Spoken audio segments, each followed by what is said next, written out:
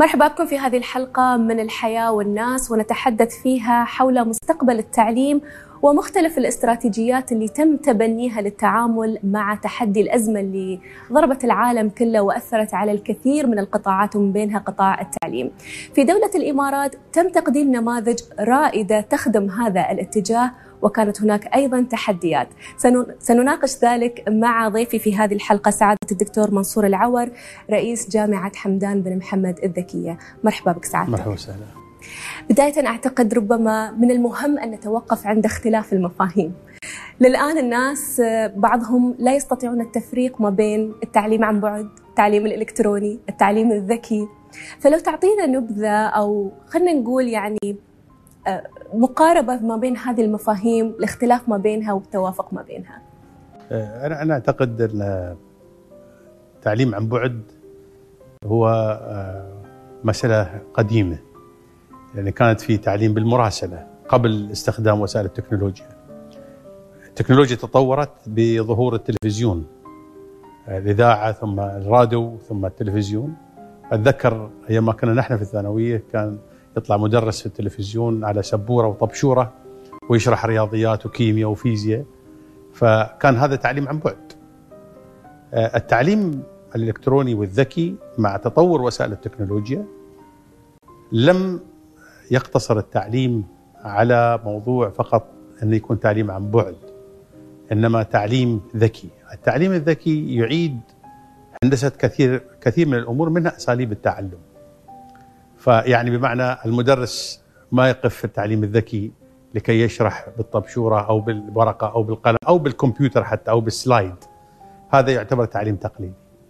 فلذلك أنا أقولها في معادلة دائما، أقول كل تعليم ذكي هو تعليم عن بعد، لكن ليس بالضرورة أن كل تعليم عن بعد هو تعليم ذكي، لأنه ممكن يكون تعليم عن بعد لكن تعليم تقليدي وليس تعليم إلكتروني أو تعليم ذكي. التعليم الذكي الاختلاف بينه وبين التعليم التقليدي في أساليب التعلم، في إعادة مفاهيم كثيرة. يعني مثلا في التعليم التقليدي ممكن يكون الطالب هو اللي ياخذ المعلومة من طرف واحد، يعطى المعلومة. في التعليم الذكي هو المسؤول عن المعلومة، ودور المدرس في التعليم التقليدي تلقين، في التعليم الذكي مدرب، وشتان ما بين دور المدرب وما بين الملقن. المنهاج في كتب، في مقررات دراسية، أنا أسميها دائما مقررات دراسية، لكن المنهاج في التعليم الذكي محطوط اوريدي على الويب وموجود. فأصبح دور المدرس أصبح إثراء المعرفي أكثر ما هو تلقين لأشياء مكتوبة سلفا. ثم البيئة التعليمية تحدها المكان والزمان في التعليم التقليدي. في التعليم الذكي لا مكان ولا زمان ولا مسافات ولا جغرافيا تظهري.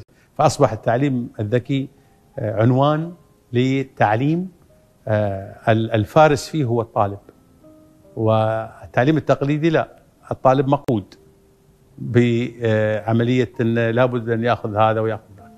فهذا المفاهيم مفاهيم عامة في موضوع التعليم عن بعد عن التعليم الذكي. وهذا الشيء يضع تحديات كبيرة، يعني مو بس فقط على المعلم اللي يحتاج أنه يستخدم سعادتك الكثير من الأدوات الحديثة اليوم اللي تعتمد على الرؤية، على الاستماع ربما أكثر من الكلمة المقروءة، ولكن أيضا يضع تحديات على الطالب نفسه. يبدو للوهلة الأولى أنه حر، لكن دائما كان يظنون أن التعليم الذكي والتعليم الإلكتروني هو سياحة صيف، لكن اللي يدخل التعليم الذكي يرى أنه أصعب من التعليم التقليدي، لأن أنا المسؤول. هناك النظام يسيرني، هنا لابد أني أنا أخلق النظام لي أنا كي أتعلم. لكن تعليم ممتع، اللي جربوه شافوه أصعب، لكن يعني الشغف عندهم زاد. أنا يحضرني كان في ولي أمر سألني قال أنتم شو سويتوا في ابني؟ قال شو سوينا به؟ قال أنا وديت ابني ل3 جامعات وأنا عيزت إياه أني أبغى أجلسه يدرس، لكن لما التحق بجامعتكم أبى ظهره من الغرفة مو بقادر. أصبح لأنه هو المسؤول عن تعلمه، هو المسؤول اللي يبحث عن المعلومة، هو الذي يثري الحوار، فأصبح هو المتحدث وليس المعلم، لذلك المعلم أصبح هو المدرب. نعم، هل بالضرورة هذا الشيء يرتبط بالأجيال الجديدة دكتور؟ يعني أنا مشكلتنا في التعليم الذكي ليس هم الطلبة، لأن الجيل الجديد متعود على التكنولوجيا. مثل ما تفضلتي، التحدي الكبير في المعلم والمعلمة في عضو التدريس في الجامعات مثلا، هم لأن هذول نشأوا على أسلوب معين، فأصبح عندهم الأسلوب المريح هو الأسلوب اللي تعودوا عليه 20 سنة 30 سنة. الآن نحن نطالبهم بعملية تغير في الأداء وفي أسلوب عملية التعليم، فهم التحدي الأكبر. لذلك نحن في جامعة حمدان أول ما بدينا في تدريب المعلم، تدريب عضو التدريس.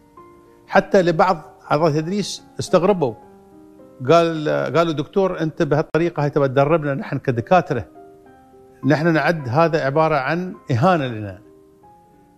قلت لهم لا، الحين أنتم الإنسان اليوم اللي يبغى يطير طيارة، إذا واحد بيطير طيارتي وأنا أعرف أن في الطيار هذا عنده 4 خطوط على بدلته على كتفه، وما دخل غرفة السيميوليشن روم آخر 6 شهور، ما بطير وياه. فما بالك إذا كنا نحن راح نطير بأجيال تحت يدينا. فأنا أبغى أقول لكم مش إهانة لعقليتكم ولا لعقولكم، بل هذا تحدي لعقولنا جميعا. فلذلك يتدرب 6 شهور تقريبا حتى يتعود يكون معلم افتراضي ومعلم على طريقة التعليم الذكي. نعم دكتور، يعني هناك من يقول أن التعليم عن بعد والتعليم الإلكتروني الآن موجودان ومستمران في البقاء لما سيأتي أيضا من السنوات القادمة. ما رأيك في هذه المقولة؟ وفي نفس الوقت في رأيك ما هي الأرضية اللي يجب أن تكون موجودة حتى نضمن استمرارية هذه الاستراتيجيات الجديدة في التعليم؟ أنا أشير إلى كلمة قالها سيدي صاحب السمو الشيخ محمد بن راشد آل مكتوم حفظه الله. يعني قال: الذي يظن أن العالم ما قبل كوفيد-19 وما بعد كوفيد-19 سيبقى كما هو فهو مخطئ. فأقول هذا ينطبق على سائر الأعمال بما فيها خدمات التعليمية. ولذلك أعتقد أن لن يبقى الأمر على ما هو عليه. فالتغير وارد. أصلا موضوع التعلم الذكي كان كتبت فيه مقالات كثيرة قبل كورونا، قبل الجائحة هذه. لكن لما جت الجائحة أثبت لمن لم يكن لديه القناعة، أصبح هو مقتنع بما رآه من أبنائه وبما رآه من الطلبة. أنا أعتقد مثلا كثير من أولياء الأمور أنا التقيت فيهم، في بعضهم متضجر وفي بعضهم يقول نحن اليوم عرفنا قيمة المعلم والمعلمة. أولياء الأمور لماذا؟ لأن قال كيف يشوف ابنه أمامه والمعلم أو المعلمة على الشاشة، وكيف المعلمة قاعدة تتحمل هذا الابن اللي الأب يشوف أنه يمكن يعني متحرك كثير. أنا أكبر فيكم، يقول هذا الطالب، أنه عملت يعني هذا الشغل وهذا العمل. فأعتقد أن الأرضية المطلوبة اليوم أرضية تدريب، يعني التدريب للمعلمين والمعلمات والطلاب على كيفية الدراسة عبر الوسائل التكنولوجية. هذه مهارة، والمهارة لابد أن تكتسب. وهذا الكسب سواء كان من المعلم والمعلمين ومعلمات أو كانوا من الطلبة والطالبات. فهذه الأرضية مهمة جدا لكي نستمر على تطوير أدائنا التعليمي. وأعتقد اليوم الحقيقة يعني مبادرة وزارة التربية والتعليم في دولة الإمارات العربية المتحدة تقف شاهدة على أن دولة الإمارات استطاعت بفضل البنية التحتية لارتئاء القيادة الرشيدة، ثم قيام وزارة التربية والتعليم بعدم الانقطاع عن التعليم. كثير من دول جوارنا توقف التعليم عندهم، لكن دولة الإمارات لم يقف التعليم، والتعليم مستمر والجامعات مستمرة. وأعتقد أن البنية التحتية اللي استثمر فيها قادتنا في دولة الإمارات كانت بنية تحتية جاهزة. فأصبح الآن لزام وقيام وزارة التربية والتعليم بتدريب آلاف المعلمين والمعلمات على موضوع التعلم عن بعد، وما زال مستمر هذا التدريب. أعتقد هذه اللي تسبب الاستدامة في عملية التحول إلى التعليم الذكي. سعادتك عند تجربة الجامعة بالتحديد وكيفية استقبالها للعام الدراسي الجديد سنتحدث، ولكن بعد ما نتوقف عند هذا التقرير.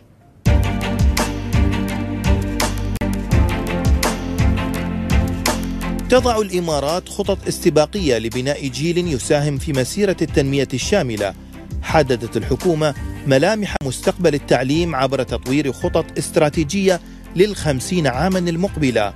التعليم في الإمارات سيكون الأفضل في العالم حسب وثيقة مئوية الإمارات 2071 الهادفة لتجهيز جيل يحمل راية المستقبل ويتمتع بأعلى المستويات العلمية. تعمل الدولة على تطوير التعليم والاستثمار لتبني أفضل وسائل الذكاء الاصطناعي والتكنولوجيا مدى الحياة. ستحظى الإمارات بأفضل الجامعات المستقبلية في العالم بتخصصات مرنة ومتجددة كعلوم الهندسة والطب الجيني والهندسة الحيوية وعلوم الخوارزميات والذكاء الاصطناعي وتكنولوجيا النانو وتخصصات العلوم الاقتصادية والإنسانية والاجتماعية ومهارات البرمجة والتصميم والإبداع والابتكار وريادة الأعمال في كل المسارات التعليمية. وسيتيح التعليم العالي إمكانية تصميم المسارات العلمية بشكل عملي يوائم متغيرات وظائف المستقبل. وسيرتكز التعليم العالي على الشراكات مع القطاعات الخاصة لتغذية مخرجات تخصصات التعليم واحتياجات هذا القطاع. وستكون الجامعات حاضنات لدعم الشركات الريادية الناشئة بالتعاون مع الشركات الوطنية والعالمية. ووفق مئوية الإمارات 2071 ستحتل الإمارات المراكز الأولى في المؤشرات الاقتصادية والمستدامة عالميا بفضل جاهزيتها للمستقبل والتخطيط البعيد المدى، ليصبح الإماراتيون والإماراتيات من أفضل الطاقات البشرية في العالم في مجالات العلوم والتكنولوجيا المتقدمة والقطاعات الإبداعية.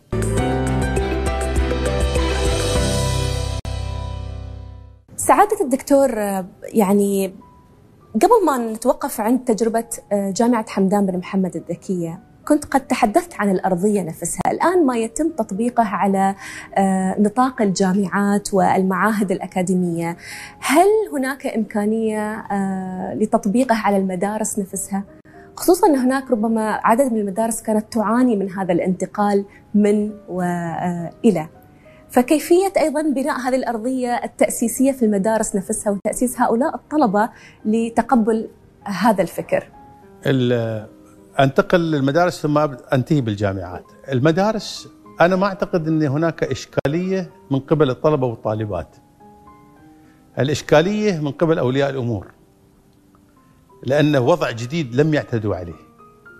وربما الفترة الماضية أسهل من الفترة المقبلة، لأن الماضية كان حتى أولياء الأمور الرجل والمرأة الأم تشتغل ويشتغل عن بعد، كانوا كلهم عن بعد، فكانوا ملازمين لأطفالهم ولأولادهم في بيوتهم، فكانت عملية أسهل. الآن إذا كان الأب والأم في العمل وما أصبح هناك عمل عن بعد، من الذي يمكن أن خلينا نقول يسيطر على جو التعليم داخل المنزل؟ فأصبحت هناك بالإضافة إلى ليس فقط تدريب، بل هناك تشريعات لا بد من عملها. يعني مثل من التشريعات اللي أخذت أثناء الجائحة أن مثلا اللي قبل نهاية العام الدراسي الماضي الأم التي عندها مثلا أولاد دون الصف التاسع ممكن أن تعمل عن بعد.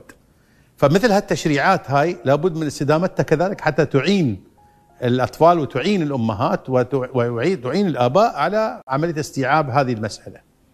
أما بالنسبة للجامعات فأعتقد البنية التحتية للجامعات جاهزة يعني عندهم هذا، لكن التحدي الأكبر هي عملية تثقيف وتدريب أعضاء تدريس. ما في إشكالية من هذا الطلاب مستعدين، لكن هي عملية الطاقم التعليمي هو الذي يجب أن يتدرب أكثر ويتقن عملية التعلم، عن التعلم الذكي بالذات أتكلم، وهذا الذي نحن مارسناه حتى في جامعة حمدان منذ تأسيسه في 2002. هل تقبل كل أنواع المواد التعليمية هذا النوع من الانتقال؟ أنا رأيي الشخصي أقول لك صفية، أنا أقول نعم.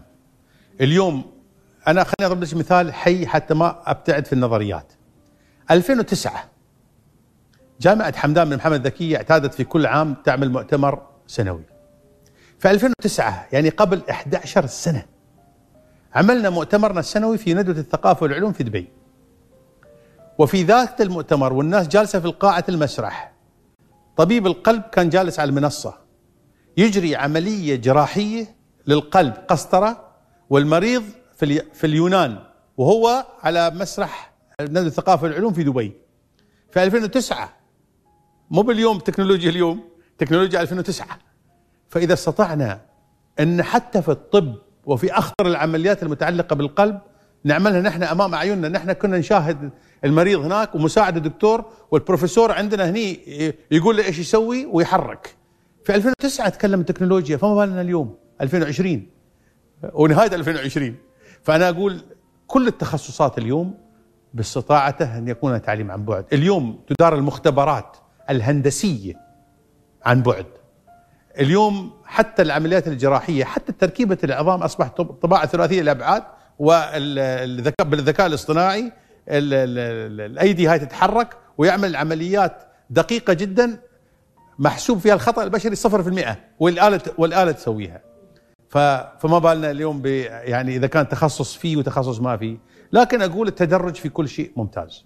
فأعتقد أن مثلا التخصصات النظرية، التخصصات الاجتماعية مثلا والأدبية ممكن أن يسارع فيها الخطى في عملية التعلم الذكي، لأنه بإمكانهم بسهولة. عمليات الصيدلة والطب والهندسة تحتاج إلى تجهيز أكبر يمكن وفترة أطول شوية في عملية التأقلم. نعم، تجهيز الكوادر وأيضا في نفس الوقت للبيئة الحاضنة للعملية. طيب الآن أعود مرة أخرى إلى جامعة حمدان بن محمد الذكية. هي يعني تعتبر نواة لهذا التحول أصلا قبل كم من سنة يعني في الدولة وفي المنطقة. قبل 18 سنة. قبل 18 سنة في الدولة وفي المنطقة دكتور. طيب شو اللي جد اليوم في استراتيجيتكم في الجامعة وأنتم أصلا في هذا المسار؟ هل حدث هناك نوع من التغيير في نظرتكم الآن لما سيحدث ما بعد الجائحة؟ كيف سيتم استقبال طلبتكم بشكل مختلف ربما في هذا العام؟ جامعة حمدان بن محمد الذكية هاي كانت باكورة رؤية سيدي صاحب السمو الشيخ محمد بن راشد، واليوم يقودها فارس نهضة الشباب سيدي سمو الشيخ حمدان بن محمد. وعندنا رؤية في عملية إعادة هندسة التعليم منذ إنشائها من قبل 18 سنة. وربما التجربة اللي اكتسبتها جامعة حمدان خلال 18 سنة الماضية أفادت دولة الإمارات العربية المتحدة في أثناء الإغلاق اللي صار والجائحة اللي اجتاحت، إلى درجة أن طرحنا بعض المواد المجانية للمعلمين والمعلمات وللدكاترة مو فقط في دولة الإمارات. أصبحنا نحن نقول الإمارات تعلم العالم. صحيح. في أكثر من 97 دولة وأكثر من 300 ألف معلم ومعلمة حول العالم وب5 لغات. لولا الجائحة ما قدرنا احنا نغطي بهذا الشكل كجامعة حمدان من دولة الإمارات العربية المتحدة. فأعتقد أن يعني كانت هذه بمجرد الجائحة، لكن بعد الجائحة أنا أعتقد أن قناعة الناس زادت التعليم الذكي أكثر، ناسبتهم أكثر، شافوا فيها مزايا أكثر من التعليم التقليدي. خطتنا نحن في المرحلة المقبلة، اليوم كل الناس أصبحت تتكلم عن التعليم الهجين والتعليم المدمج إن صح التعبير، لكن جامعة حمدان تمضي إلى السحاب. الجامعة أصبحت فوق السحاب. نحن الجامعة الأولى في منطقة الشرق الأوسط اللي جميع خدماتها تقدم على بالحوسبة السحابية، بمعنى خدمات الجامعة استوت على السحاب. طيب ما الذي يضفيه هذا الموضوع على موضوع السحاب؟ أصبح اليوم نحن في غير حاجة إلى مباني، مو بحاجة إلى مبنى حتى نكون موجودين في كل العالم على هذه الحوسبة السحابية. وطلابنا لأول مرة كذلك بعد أخذ موافقة هيئة الاعتماد الأكاديمي بدولة الإمارات أصبحت جامعة حمدان جميع موادها الدراسية يعني يدرس بطريقة من التعليم الذكي 100%. نعم. اليوم هل بيداومون الطلبة؟ أقول لا والله. نحن عندنا المبنى اللي كان في السابق كان عندنا نظام الدراسة الجامعية 2 سنين تقليدي وسنتين بعدين يتحولون إلى التعلم الذكي. الآن أصبح لا، كل السنوات. فأصبح ما في حضور إلى مبنى الجامعة بالطريقة التقليدية، وحتى بعض المطاعم قالوا خلاص إذا ما في زباين نحن بنسكر يعني. لكن أصبحت اليوم الجامعة هي يعني أكثر من بيئة مجتمعية تكون للطلبة، الفرق البحثية وفرق اللي شغالين في ريادة الأعمال والناس اللي شغالين في الابتكار. أصبحت مبنى الجامعة هي حاضنة لمثل هذه العقول الشابة في هذا الجانب. هذا الشيء خليني سعادتك أسألك يعني سؤال حول الأخلاقيات الآن اللي يتحدثون فيها أيضا في مسألة أن كيفية ضمان أن هذا الطالب يحافظ على أخلاقياته الأكاديمية، خصوصا في عملية البحث، في عملية الحفاظ على مسألة يعني ما بقول غش، ولكن نوعا من الأخلاق الأكاديمية أيضا في التعامل مع هذا النوع من التعليم. قبل فترة في الإعلام كل ظهر ما يسمى بالشهادات المزورة، كل هالشهادات من جامعات تقليدية. فلماذا يثار الآن السؤال على موضوع أخلاقيات الأكاديمية في الجامعات الذكية؟ ما ينطبق على الجامعات التقليدية، ممكن ينطبق على الجامعات الذكية، لكن الجامعات الذكية هذا الكلام اللي قلتم عن موضوع الاستدامة، البنية التحتية اللي تمتلكها الجامعة ومدى رصانة هذا النظام الإلكتروني اللي يمارس من خلاله عملية تعليمية، وكيفية تدريب الطلاب وتدريب المعلمين على استخدام واستثمار هذه الأداة لصالح عملية التعلم. لأن النظرة مختلفة. أنا في اعتقادي لما أقول الطالب هو دارس وليس طالب بالمفهوم التقليدي. نعم. الدارس هو المسؤول عن تعلمه، اللي مسؤول عن تعلمه عمره ما بيصير يطالع غش، عمره ما بيصير يطالع يقول لا أبغي أنجح وأخذ شهادة، لا، هو يبغي مهارة، هو يبغي يمتلك حاجة غير ما يمتلكها. فاليوم نحن فخورين بجامعة الإمارات بخريجينا. قبل فترة رسالة دكتوراه متخرج أحد خريجينا من المهندسين، خرج خالد دكتوراه، قدم على جائزة الشيخ منصور بن زايد في الموارد البشرية. يقول قدمت في آخر ساعة، يعني ساعة 11:59 دقيقة يعني قدمها، وكانوا بين رفض النكاح فقدم، هو آخر واحد قدم. بلغوه إن البحث الذي قدمه هو الذي فاز بجائزة الشيخ منصور بن زايد عبر هيئة الموارد البشرية الاتحادية.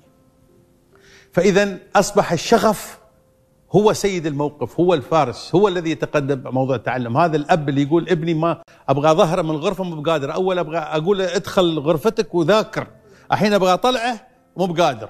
ليه؟ لأن استوى عنده شغف يعمل التعلم. التعلم الذكي يعني يذكي هذه الروح الشغوفة بعمل التعلم. لماذا؟ لأنه هو المسؤول وليس حد يفرض عليه. فلذلك أعتقد أن التعلم الذكي، السؤال اللي أثرتيه، يصح على التعليم التقليدي كما يصح على التعلم الذكي، لكن المحور عملية التعلم الذكي هي مدى الاستعداد المؤسسة التعليمية عبر نظامها، نظام متكامل، بيئة متكاملة تعليمية من بنية تحتية ممتازة رصينة، وكذلك في عملية أسلوب التعلم. أسلوب التعلم الغش وما غش وكذا، الأمور هاي انتهت عمليتها في التعلم الذكي. التعلم الذكي ما يقيم على امتحانات وتعال راقبه بالكاميرات وما أدري إيش، لا لا لا. التعلم الذكي يعتمد على تقييم المهارة، وتقييم المهارة عبارة عن فكر، والأسئلة مو بأسئلة واحدة. أنا والأخت صفية ياسين عندنا امتحان واحد ومساق واحد، لا لا، أنت سؤالك غير وأنا سؤالي غير. أنا مطلوب مني مهارة معينة وأنت مطلوب مني مهارة، ونحن كلنا في صف واحد لكن مهارات متعددة في هذا الفصل. فبالتالي أصبح حتى نظام الامتحان نظام يفرق، نظام التقييم نظام مختلف بناء على أيضا حاجات الفرد مثل ما تفضلت ومهاراته. نعم. جميل. يعني سعادتك حديث جدا يعني فاتح للآفاق وأضاء على كثير من الجوانب المهمة في هذا الجانب. سعادة الدكتور منصور العور رئيس جامعة حمدان بن محمد الذكية، شكرا لك. شكرا.